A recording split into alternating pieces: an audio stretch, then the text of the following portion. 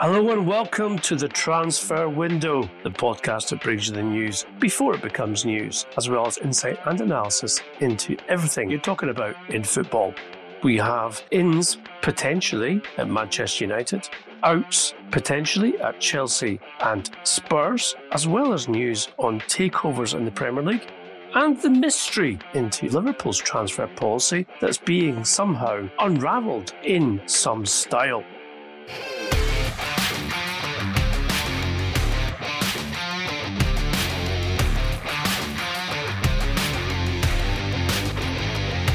I'm Ian McGowan. With me as always is Duncan Castles.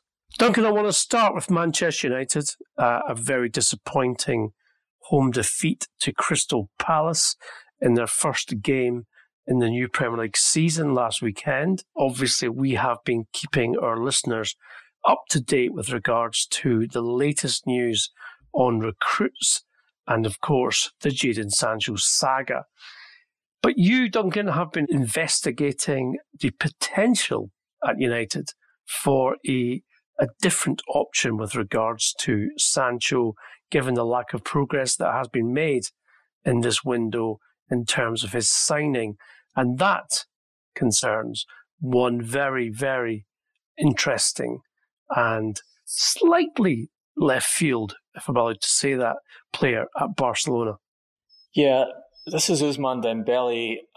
Regular listeners will know that we mentioned that Manchester United had made contact with Barcelona to assess the possibility of taking Dembele this summer quite some time ago. And that had pretty much gone dead. But what I'm told is in recent weeks, the calls have gone in from not subsidiary people in the Manchester United recruitment team, but from the very head of Manchester United's executive. So Ed Woodward, I'm told, has been calling Barcelona on more than one occasion to discuss the possibility of taking Dembele on a loan deal. Now, everyone in football knows that Barcelona have serious financial problems. Figure that was put on it for me in a conversation I had yesterday was that they need to get a roughly 30% of their wage bill removed before the end of the transfer deadline. We know the turmoil at the club. We know the change of coaches. We know the situation with Messi trying to leave, a story we broke on the podcast. Bartomeu's decision to keep him in place. We told you at the time that there were people inside Barcelona who thought it was a bad idea because by moving Messi, by allowing him to go to Manchester City, they would solve the majority of their financial problems and be able to focus on restructure. As it is, they have to shift players out. Other clubs are looking at the quality players and thinking we can get these guys at reasonable prices. There's an opportunity here. Manchester United need a right winger.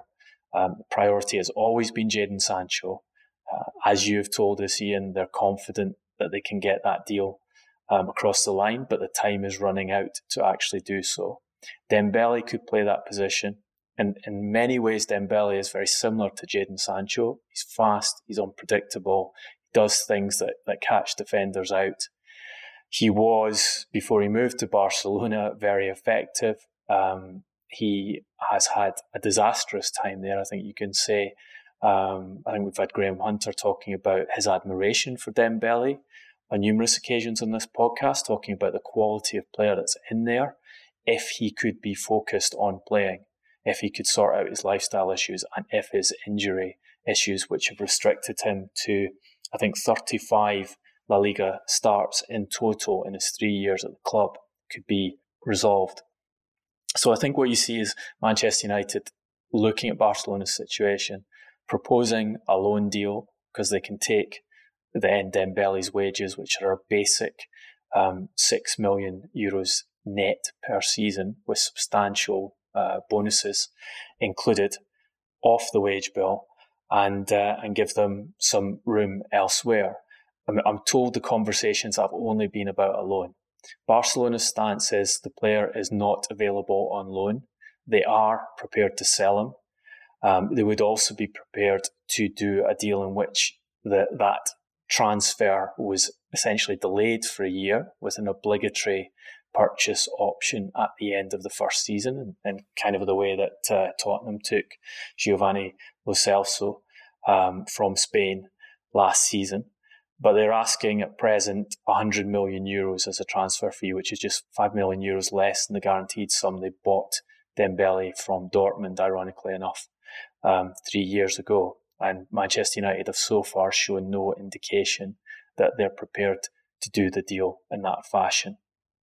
This clearly depends on what happens with Jadon Sancho. I think it clearly depends on a number of factors in the last couple of weeks of the window, what Barcelona can do elsewhere, to what degree they're prepared to compromise if they get to the wall and they have not cleared enough of their wage bill and then have to say, okay, we will loan a player like Dembele to sort problems out. And I think there are a lot of predator clubs waiting there.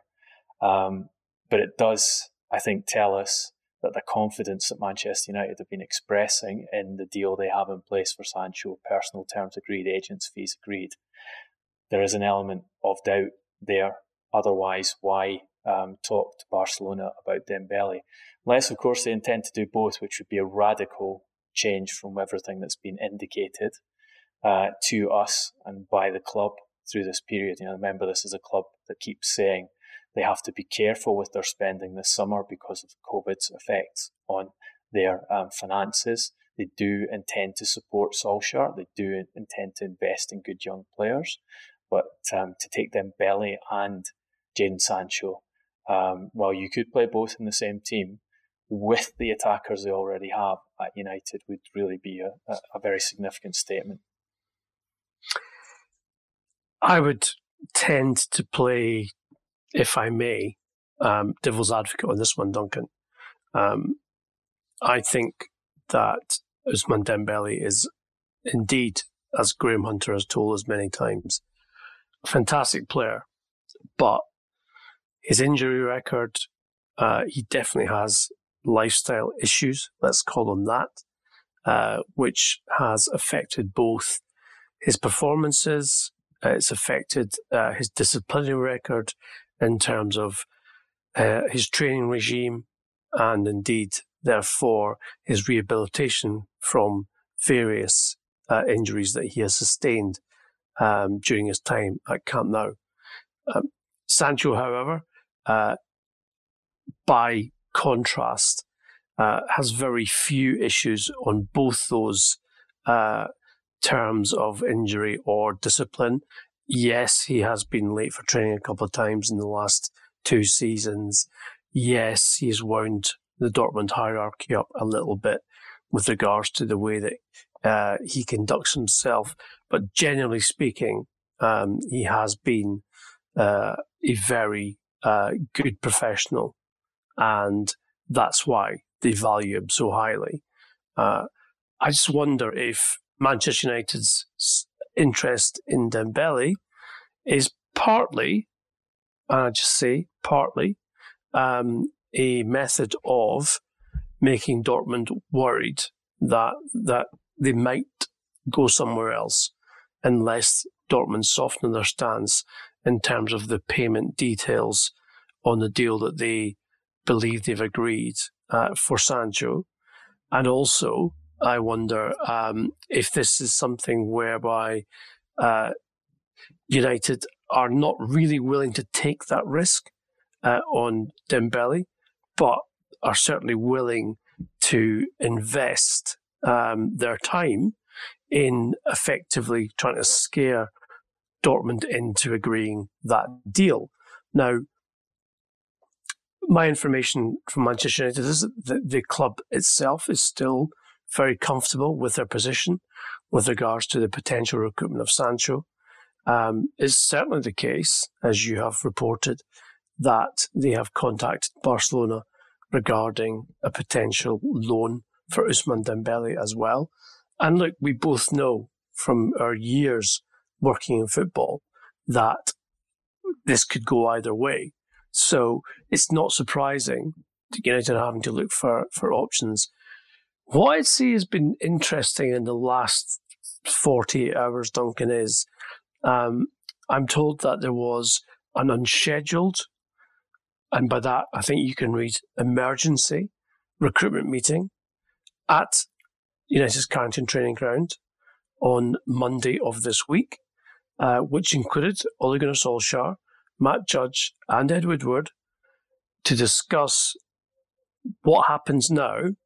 And this, of course, on the back of that very, very poor performance against Crystal Palace at Old Trafford, in which they lost 3-1. And that things have to be done quickly. They have to be done in the right way in terms of strengthening the squad. It wasn't just the attacking options which were discussed. It was left back. It was a centre back as well. Duncan, you told us last week on the podcast that Alex Telles was on the radar in terms of being a left back option. I understand that deal was discussed and that there could be movement on that in the next 3 to 4 days, as well as for centre back as well. So I think what we're looking at now is, I'm not going to say it's a knee-jerk reaction, Duncan, but even ex-players, ex-colleagues of Solskjaer, as usual, have rallied round in the last 24 hours and said he's not being treated properly, he's not getting the signings he needs or wants, and the club need to spend in response to what's going on at Manchester City, at Liverpool, at Chelsea. And in order to compete properly, Solskjaer needs to have players in and as soon as possible. Yeah, look, I've seen an argument that Solskjaer needs to get at least one more signing to be able to progress on last season. I think that's ridiculous. Last season, they scraped into the Champions League with 66 points, a record number of penalties. They have added Bruno Fernandes for a full season, so they only had half a season of last season, so Bruno Fernandes for a full season should improve Manchester United's performance for this season. They've added Donny van de Beek, which was an intelligent signing, which should also improve Manchester United for this season. They should get better anyway because it's the third season in which Solskjaer's in charge. He's had plenty of time to get the players used to his methods and improve the culture and the attitude around the club, things that he makes great play of, and change the playing style. So there should be progress this season, regardless of what they do in the rest of the transfer market. To stay up with the teams at the top, yes, more is needed. But you can't argue with that the squad they have is going to be very difficult to overhaul Liverpool and Manchester City. What you can say is there's a huge amount of pressure on the club, there's a huge amount of pressure on the Glazers, there's a huge amount of pressure on Ed Woodward at present. They have made some very big and bad mistakes in the last week, and from a perception and media point of view. You have Solskjaer going into that match against Crystal Palace saying essentially that his target for the season was to finish third. He said the two teams in front of us have been way in front of the rest. It's a chasing pack, but we want to be top of that chasing pack. Now that's incredibly ill-advised for a Manchester United manager before a season even starts to say essentially he is aiming for third place, regardless of the reality of the situation, regardless of whether as a football professional he thinks it's impossible to overhaul City and Liverpool. You can't enter a season as manager of Manchester United saying your target is third place. You have to at least play the game and pretend that you're attempting to overhaul those teams.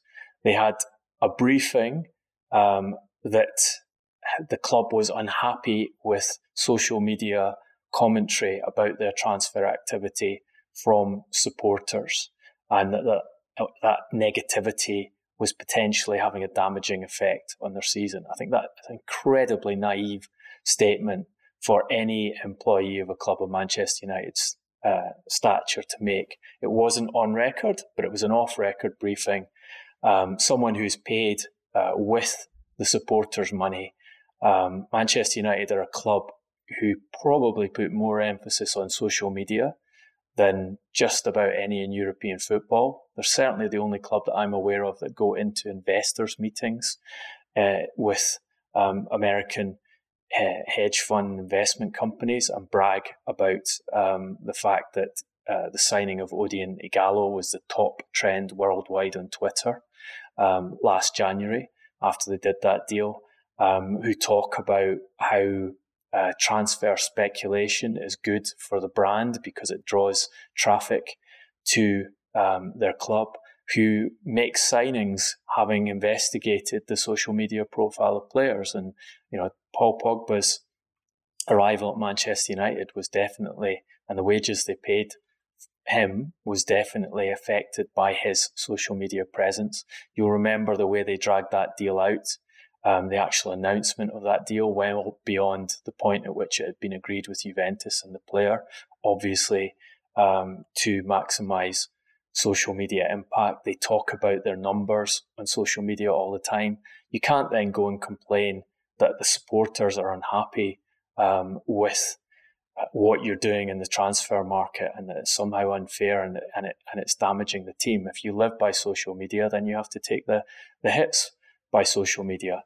That defeat, I think, triggered one of their most popular former players, Patrice Evra, to do a long video interview of himself on Instagram, in which he picked out individuals at the club, named them by name, talked about Matthew Judge, said that he had a football director of a top club calling him and saying, "Patrice, can you ask please to a certain Matt Judge to answer his phone?" Talking about the mistakes Manchester United make in trying to recruit players, saying that we, because he still talks about Manchester United as we, because he has such an affection for the club, we send lawyers to talk with players we want to buy. So when you send lawyers, they talk about numbers.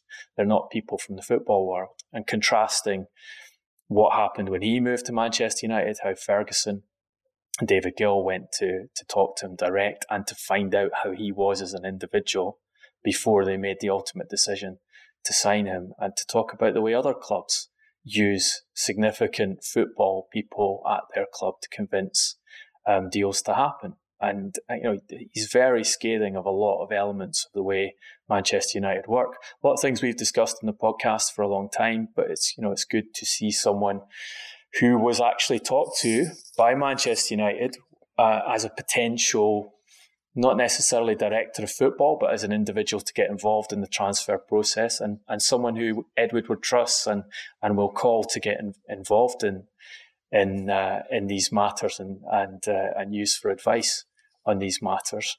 And then, of course, they have the result against Crystal Palace. And I think while the result was worse than it should have been, for a change, United had refereeing and VAR decisions go against them. They suffered because of the ludicrous handball law in terms of the penalty that Crystal Palace scored their second goal from, and they suffered in terms of the implementation of the VAR rule about players coming off their goal line, goalkeepers coming off the goal line at penalties. And from the image I saw, I'm not convinced David De Gea was actually off the line by the definition, which is as long as you have part of your boot over the line as not actually touching it, you should be allowed to make the save. But United were penalised for that. And again, I don't know if the technology is there to do it, and I think the rule's poor. But what you can say is that performance was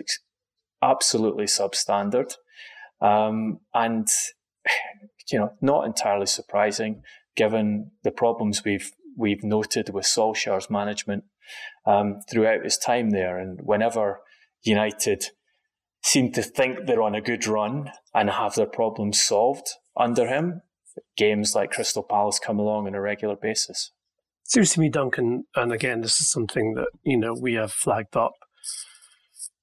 If you don't have people who represent the club, who are football people, and by that I mean former players or coaches or whatever, who go out and meet your transfer targets and wow them with their experience of the club, of what it's like to play for Manchester United or be in the Manchester United setup, you are going to struggle to convince lawyers, accountants, etc.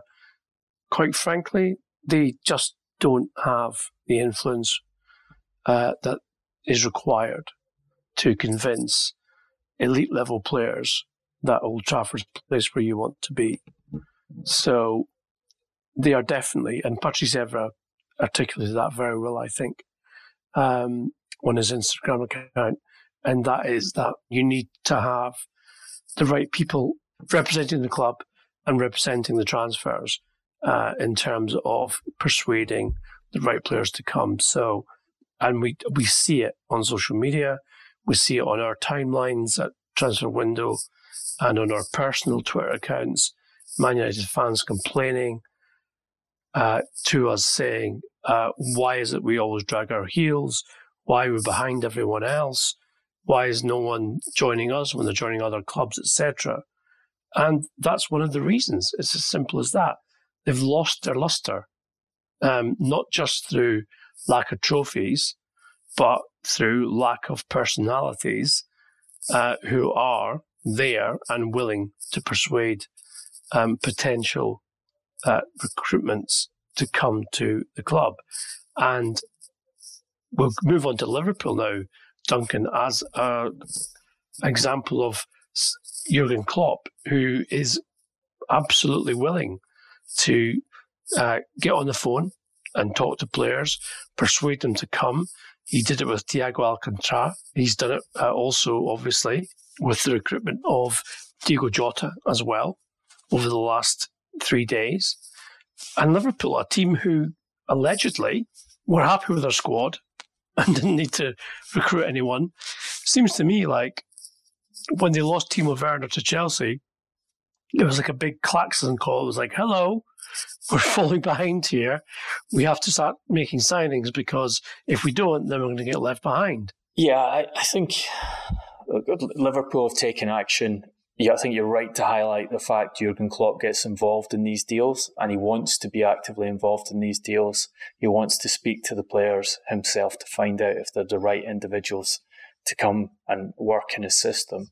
But he's also prepared to go and convince them. I'm not saying Solskjaer doesn't do that, because Solskjaer has taken steps to try and involve himself and people he trusts more in recruitment. But the problem United have is they have a couple of bankers in charge of negotiations who then go to an American family who are interested in profit, who are above all else to make final decisions on whether they do deals. And the process is slow. For years, I have people telling me in football, Manchester United are incredibly slow in their transfer market dealings. They make errors, they make mistakes, they drag things out, they lose players because of it. Because they have the wrong individuals, people who have no involvement in football before they took their roles, senior roles at Manchester United, in charge of extremely important decisions about recruitment of players, negotiating deals, convincing individuals to come, and changing managers and coming up with strategies, and the famous cultural reboot, which I doubt was ever devised as a strategy to fix things. Rather, it was a way to sell a method that they stumbled on by bringing Solskjaer in as an interim manager and seeing him have a successful run of results. We told you on the last podcast that Diogo Jota was unhappy at Wolves and looking for a move. The speed with which Liverpool acted upon Jota's discontent to bring in a proven quality in the Premier League, someone who has demonstrated his effectiveness against the top teams in the division, who fits into their system in the way he plays, who will be content to initially work as a backup to the front three, but be able to give them rotation time and resting time and come off the bench and help them.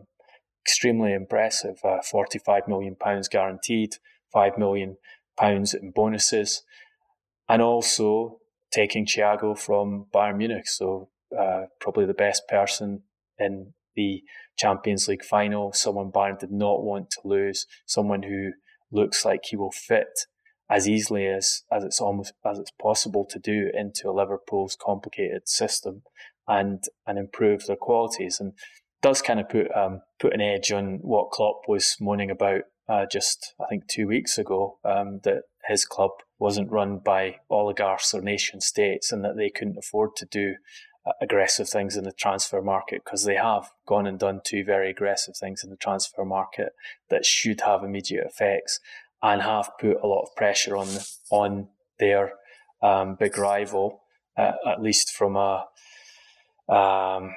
supporter rivalry point of view. I'm not sure that there's a big rival from a football point of view anymore, Manchester United.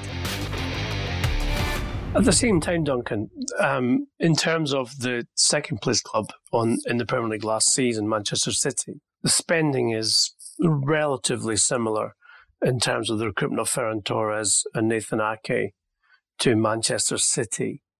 So it's not like City have gone out and gone stellar in terms of their recruitment policy. So far, this is the club that offered a $700 million contract to Lionel Messi and would have got him had he had the courage to take legal action against Barcelona to get out of the club, and who are trying to sign a elite centre back, and where you're talking, fees upwards of 60-70 million euros to secure him. So they're not finished yet.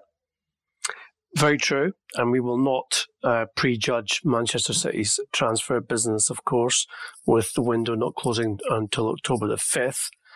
But I think it's interesting that Liverpool, and more so FSG, the parent company who own Liverpool, have suddenly decided to act upon the success they have achieved in the last 2 seasons in winning the Champions League, the World Club Championship and the Premier League, and now looked at themselves and thought, do you know what? If we want to continue, if we want to make this a legacy, a dynasty of a winning team, then we do need to strengthen. We do need to keep up with our rivals in terms of the investment in the club. Chelsea, of course, are the ones who have invested more than any other club thus far. And you're right to say that City are not finished yet. We know that they'll definitely buy a centre-back and potentially elsewhere as well. But at the same time, it looks to me like kind of Klopp's got his way, because in the last 2 windows, in summer windows, we should say, he didn't seem that happy about the lack of business in the transfer market. But I think he appears, to have won over in terms of the argument the FSG board, and particularly the ones who obviously are involved with the football club, and said, look, if you want me and you want this club to continue our success, then you need to invest in my judgment. And fair play, it looks like he's done that. He lost his first choice forward. Obviously, Diogo Jota wasn't the option Klopp preferred, and his first choice forward went to Chelsea instead. Thiago from Bayern is very impressive and kind of contrary to everything FSG have done during this period in which they've overhauled Liverpool, and that they're taking a player entering his 30s at very high wages, albeit not for a particularly high transfer fee because he only had a year of contract left at Bayern. But this is, ready-made, put him straight in the team. This is the man Klopp wants to fit in. So yes, you can see that Klopp's pressure on the club has resulted in a response. They've been quite clever from a financial point of view in the way that they structured the Jota transfer. So 45 million over 5 years. The first year will have slightly less than 10 million put on their accounts, and they sell key Jana Hoover to Wolves at the same time as they take Jota from Wolves for around 10 million, which obviously wipes out the initial payment on the Jota deal. So from a financial fair play perspective and accounting perspective for this season, the removal of a relatively unimportant reserve makes the balance sheet look better. So that they're still conscious of how they could structure deals, but done it in a clever fashion. And here at the Transfer Window podcast, we understand that Liverpool's disposal policy, and by that I mean transfers out, is far from over as well. They are looking to get rid of Ryan Brewster, the striker, potentially on loan, but more from their point of view, they would prefer a permanent transfer. Now, so far, Duncan, the season in terms of this particular window has belonged to Frank Lampard and Chelsea in terms of money spent. Of course, we have kept our listeners up to date with the Edouard Mendy saga in terms of his transfer from Rennes, and of course the influential Petr Cech with regards to that particular deal. We expect that to be confirmed in the next 48 hours. What's, I think, more interesting is that the spending does not look to be over just yet.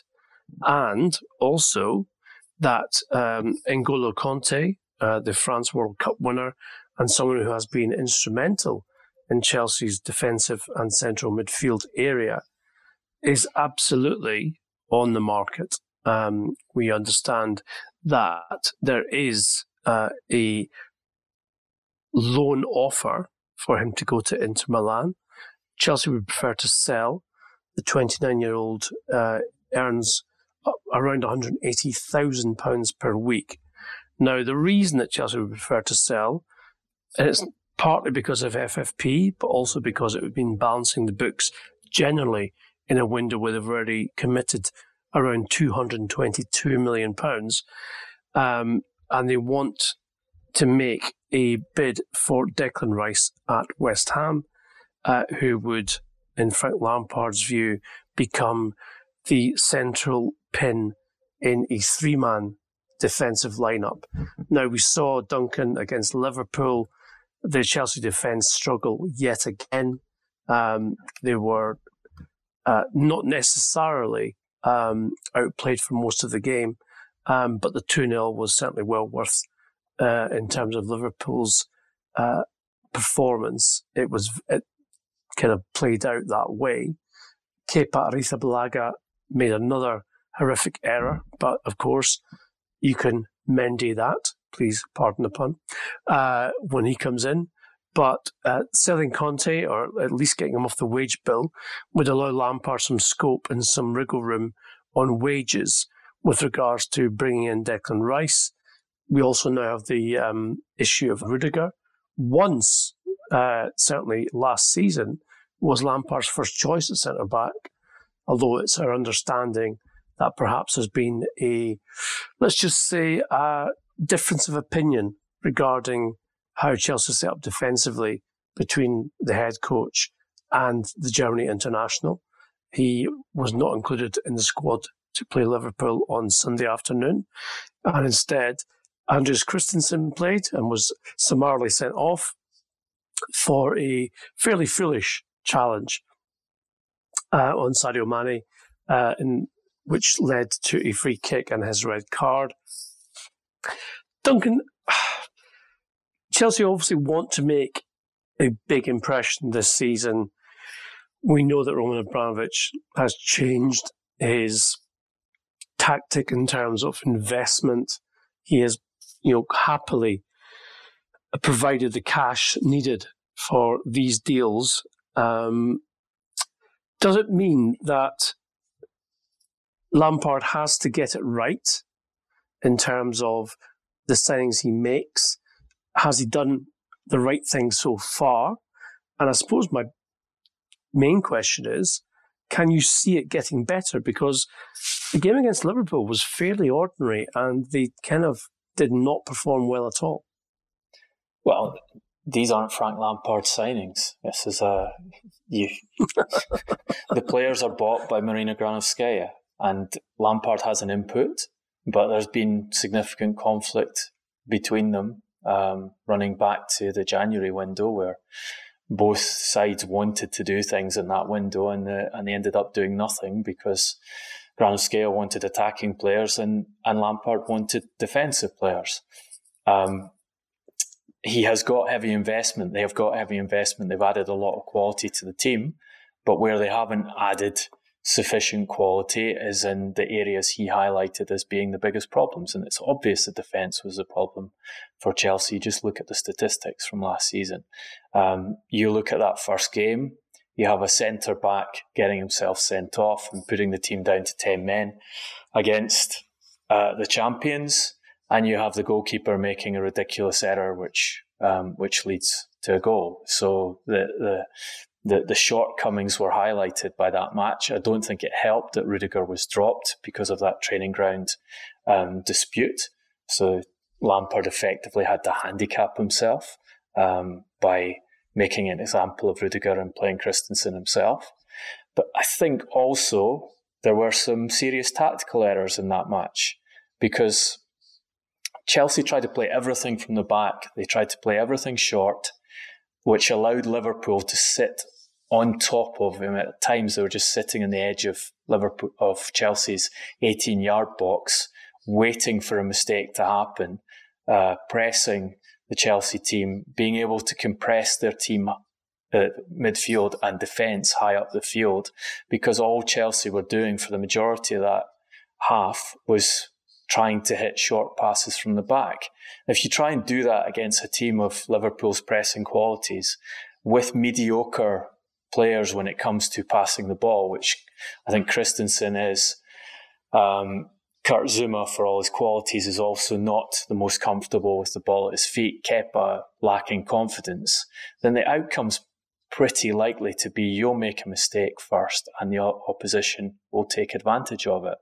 I think that there was a naivety of approach there with those personnel, and that there's no problem with trying to pass the ball from the back, but if you're going to pass the ball from the back, you have to vary against a team like Liverpool and hit some longer balls in amongst those short passes, just to push the defensive lines deeper in the field and to give yourself more space to play into in midfield. So you ask what the outcome will be if it doesn't work. Well, we know what the outcome is at Chelsea when it doesn't work. The managers always go. And I think Frank Lampard will be very aware of that too, which will add to the incentive to him to get that improvement in central defence that he's looking for in the shape of Declan Rice in the last couple of weeks. Interesting you say that, Duncan. I was speaking to a Premier League coach just last night about Liverpool's high press and how that works and how you play against it. And he said to me, well, you can understand that those Chelsea players have been coached to play out from the back. So my question to him was, but surely you could mix it up. And when you're in danger of losing possession or ceding some kind of goal opportunity to the opposition, you just play it long. You just get rid of the ball. And his response was, yeah, unfortunately, players are not quite necessarily equipped to deal with two different options. So if you're drilling it into them, where they have to play it out from the back and they have to keep possession and save the ball, telling them that there is an option to then play it long and get rid of the ball, and then obviously fight for retake of possession in the middle third, is not necessarily going to get through to them because they will get confused. And I found that to be quite interesting in terms of, what Chelsea were doing against Liverpool, because clearly there were opportunities, specifically, obviously the second goal, where Kepa tried to play it out to one of his midfielders. I think it was Jorginho was his target. Instead, ends up being intercepted by Mane and conceding a goal. But he seemed to think that, well, you can tell players they've got the option, but doesn't mean they're going to take it.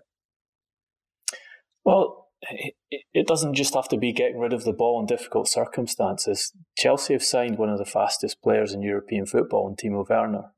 And if you've got a very fast forward playing against a team that wants to push its defensive line up, there's an opportunity there. And generally, teams who try and exploit these opportunities, they'll pick one or two players in their defensive line or in their midfield who are capable of hitting cross-field or distance passes with accuracy. And they'll focus on setting those players up to play the ball. So you see Tottenham, Toby Alderweireld is often given that role of finding the forwards and mixing up the play by hitting those precise passes to the forwards. I think, for example, Reece James should have the qualities to play that kind of ball at Chelsea because he is a very skillful fullback who they're prepared to hand free kick duties to. So if you're only training to play short passes, you're making it very predictable for the opposition. That's all I'll say. And if it requires training to get into players' heads that they have multiple options, then switch the training system so they are taking different options and different ways of playing while training. So you have the flexibility to play different systems against different opponents and win more games. And also, I think, makes the case very strongly as to why Lampard wants Declan Rice, who is currently playing as a defensive central midfielder who has a range of passing and an ability and confidence about himself to hit the 40, 50 metre pass and knows when to do it as well. But as I said, the confidence is probably the key, whereas we saw was panic in the Chelsea defence when it came to being pressed down by Salah, Firmino and Mane at Stamford Bridge against Liverpool, which obviously resulted in fairly catastrophic errors and goals as well.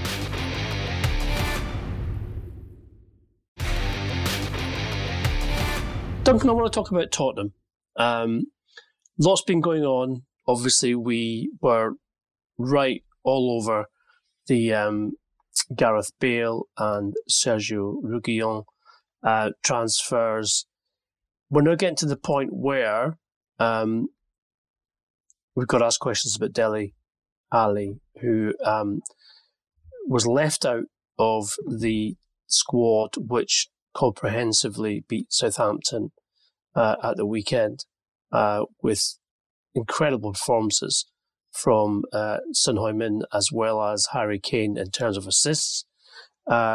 Ali appears to have exhausted Jose Mourinho's patience in terms of his attitude, in terms of his lack of consistency in performance.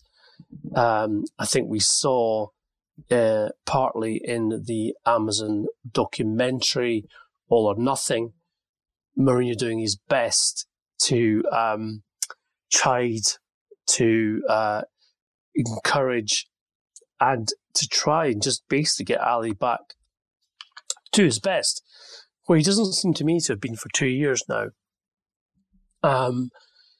Is there information that Inter Milan have made a concrete offer to take Dele on loan for this season?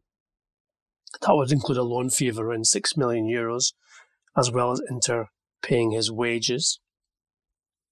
It's also understanding the player is not keen to leave England. However, in terms of both his career club, but as well as his career international, which is, it's fair to say, definitely gone downhill in the last few months as well. And with Euro 2020 being restaged next summer on the horizon, needs to do something radical in order to get himself back on track. But Duncan, you reported this last week and the week before. You talked about what Mourinho was thinking regarding the balance of his squad. He's since been given a left back and a left winger. You pointed out in the podcast that he wanted a centre back and a centre forward. And Mourinho has confirmed that, what you have reported, by talking about there are pieces in a puzzle in which you need to complete. And I'm not sure that we have completed the puzzle. So what's your interpretation of what Mourinho is thinking? And do you think there is more to come from Tottenham in this window? Yeah, I think if you listen to our previous podcast, we discussed that these were Daniel Levy deals and that they didn't rebalance the squad, which is what Mourinho had been trying to do in this window. And, first press conference he does when he's asked about Gareth Bale and Reguilon after they've been signed, he says, if you ask me if I'm happy to have these two players, I have to say yes, I am. But there are other things that make a team and make a squad.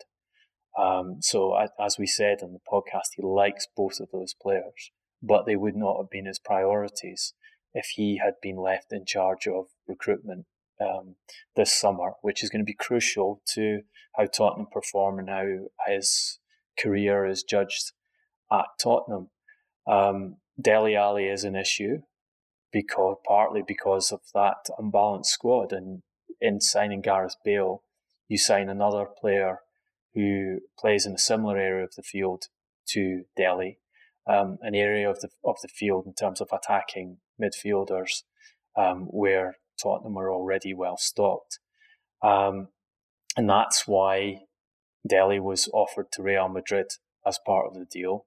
And the reason Real Madrid rejected it, well, partly financial reasons, but also because Dele's career has gone downhill for those last 2 years. And it's not just Mourinho who has been struggling with him. It was Maurizio Pochettino who was struggling with him before, which tells you it's something about the player, whether it's a physical issue. And I've seen discussion that he has put on too much muscle in response to muscular injuries and doesn't have the same agility and litheness around the field as he had previously. Certainly there are concerns within the Tottenham dressing room about his attitude and about the level of his performance on the field, and that he's not as good a player fundamentally as his reputation made him out to be. So I think were the right proposal to be put to Tottenham in the last couple of weeks of this window, then you would see Dele moving out and you see Dele having that opportunity to demonstrate that he is still a top player at another club. But yeah, also there are other problems to solve in the squad. As you say, Mourinho wants a centre-back. He wants a striker who can deputise for Harry Kane as necessary. I believe there's an interest in Bas Dost at Eintracht Frankfurt, but I'm not sure whether that is going to happen because there is a question mark over whether Levy will liberate further resource to take extra players in other positions when he's done the Bale deal, he's done the Reguilon deal, he's got very good publicity from it. Tottenham supporters are happy, and the actual overall cost of those deals fits with Tottenham's financial difficulties, in that Bale is a loan with wages subsidised, substantial wages, but wages subsidised by Real Madrid. And Reguilon is effectively a 2-year loan where if Real Madrid handle it as they expect to handle it and bring him back after 2 years for the buyback clause, Tottenham will get a 10 to 15 million euro profit on the transfer fee, which will cover the wages. Duncan, you and I have both been following and, of course, involved in terms of our jobs in Jose's career for the last 17 years, basically, since he left Porto to come to Chelsea. We've seen him backed into corners in the past. We've seen him find difficulties with administrators at clubs with regards to getting the things that he wants, and recruitment is something which he obviously, as every coach does, values very highly with regards to what his input is.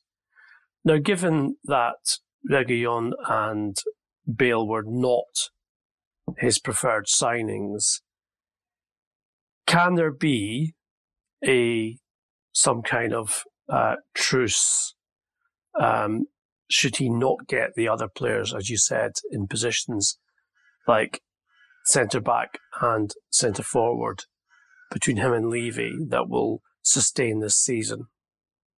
I think he's trying to avoid conflict. And no, Josie avoiding conflict because he knows what's happened when he's provoked conflict in recent clubs, and it, you have to say it hasn't ended well for him. So there was a long period of reflection when he was out of work. You've seen him talking about how much it hurt him not being in the game. I mean, there's images of him being interviewed and almost being in tears, talking about how much he missed football. His reputation is very important to him. The criticism from external other people in football and from the media affects him. He wants to be able to shove that back down the throats of the people who've been criticising him.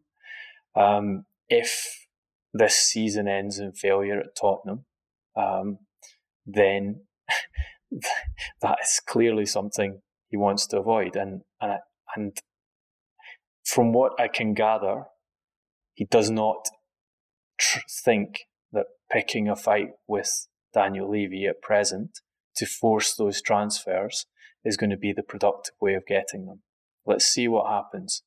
I think the result against Southampton is obviously major help for him to get that degree of win and that convincing a second half performance from the team. It buys time and it mentally and from a morale point of view, it's good for the squad. We'll see if the COVID Cup match against Orient goes ahead tonight. That's a story in itself, that the EFL have dumped COVID testing for the rest of the season, at least at present, and Tottenham Hotspur pay for Leyton Orient to have COVID tests ahead of the cup tie because they're concerned that they might be putting their players at risk, and they find that according to some reports, the majority of Orient's squad test positive for COVID. So, which could turn out for as a positive for Tottenham if the game is not played and Orient sacrifice the match, because it will give them more recovery time, preparation time for the very tight schedule Tottenham have with League Cup, Premier League and Europa League ties to play over the next few weeks. Jose, call me Kofi Annan Mourinho. A sentence you never thought you'd hear. Speaking of Southampton, Duncan, you have news for us on a potential takeover. We have reported on the podcast over the last few months that the effect of the COVID pandemic is potentially and indeed realistically going to have a very, very negative effect on football finances, even at the elite level in the Premier League, and that Southampton indeed were seeking loans just to keep themselves going. But you seem to have information for us regarding another potentially failed takeover bid for the club. I'm not sure potentially failed. It's progressed to the stage, I'm told, where the Premier League are now looking at the financial plans and obviously doing their assessment of whether the owners and directors pass the rules, a subject which is of great relevance after what happened with Newcastle United and Saudi Arabia. We reported on the podcast months ago that Southampton had been made available for sale by their Chinese ownership, and we also reported that they had significant cash flow issues through the summer which had to be solved by refinancing and taking out new loans. I'm told that this bid, which is led by Joseph da Grossa, is complicated. The financing of it is complicated, so it isn't guaranteed that the Premier League will approve it.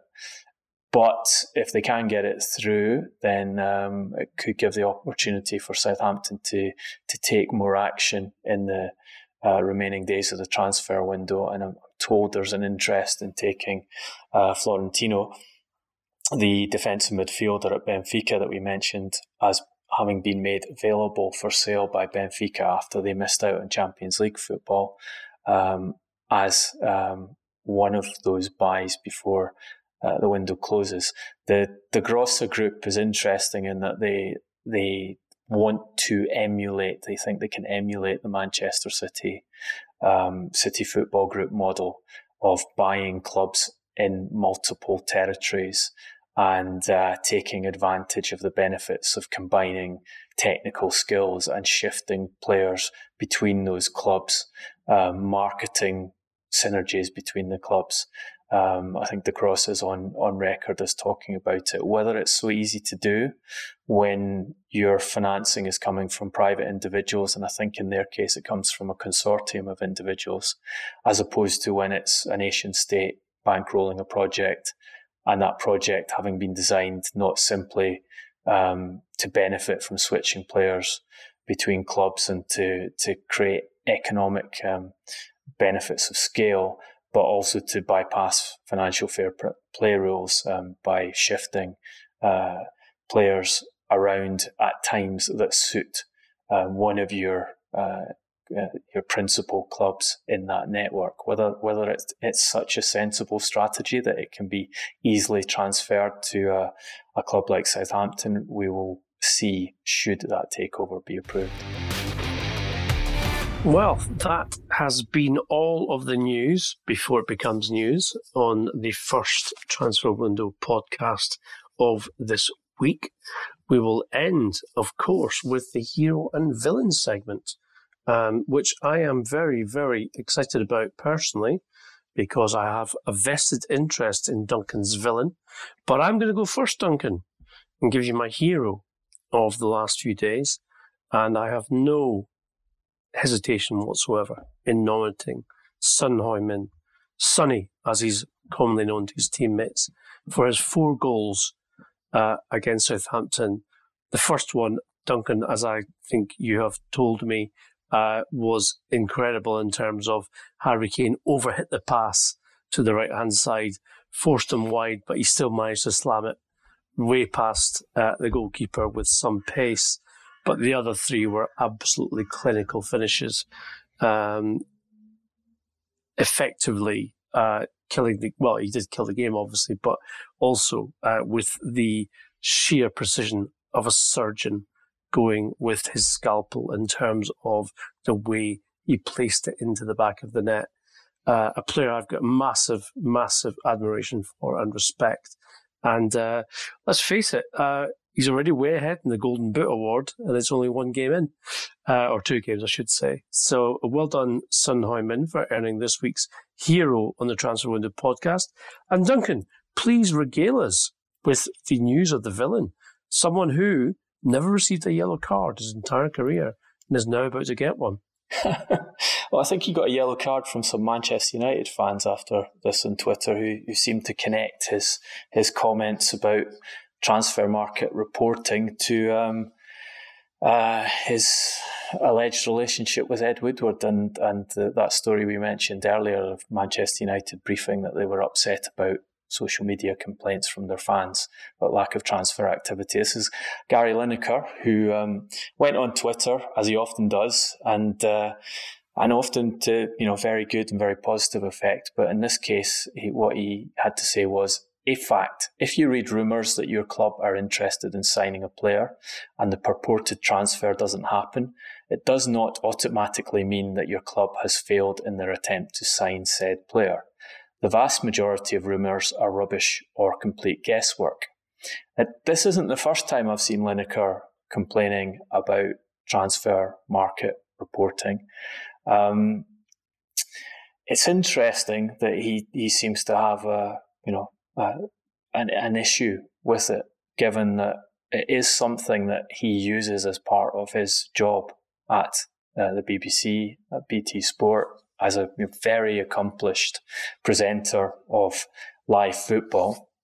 Often talks on those programmes about transfer market rumours in inverted commas when it suits them. What I find interesting is that Lineker has been the highest paid individual at the BBC, according to BBC's own reporting for the 2019-20 year. He was paid £1.75 million.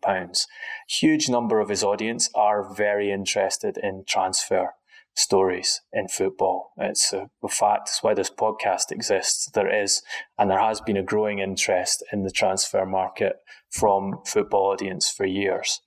Lineker is in a position, given his years in the sport and his contacts, where he could probably be very well placed to report on the transfer market. He could call and find out if these rumours that he says the vast majority of are rubbish or complete guesswork are rubbish or complete guesswork. And if they're not, he could report, well, this one's true, and put it on his Twitter feed, or put it on the BBC, or put it on BT Sport. So maybe there's a little challenge to Gary Lineker. Maybe he should try and do that for a couple of weeks, and show how easy it is, or find out that it's maybe a slightly more complex process than he portrays it as in his Twitter commentary. Well said, Duncan. And I will just remind any of our listeners who may not have seen it on our social media channels, I did challenge Lineker on this in the name of all of you who listen to the Transfer Window podcast, because we know that you are interested in all of the news all of the time, as we are. And Duncan and I have, between us, some half a century of experience in this business of reporting and getting it right most of the time as well. We hope you've enjoyed today's podcast, and we will happily and, of course, enthusiastically engage in any debate about what you've heard, and any other subjects that you want to talk about in football.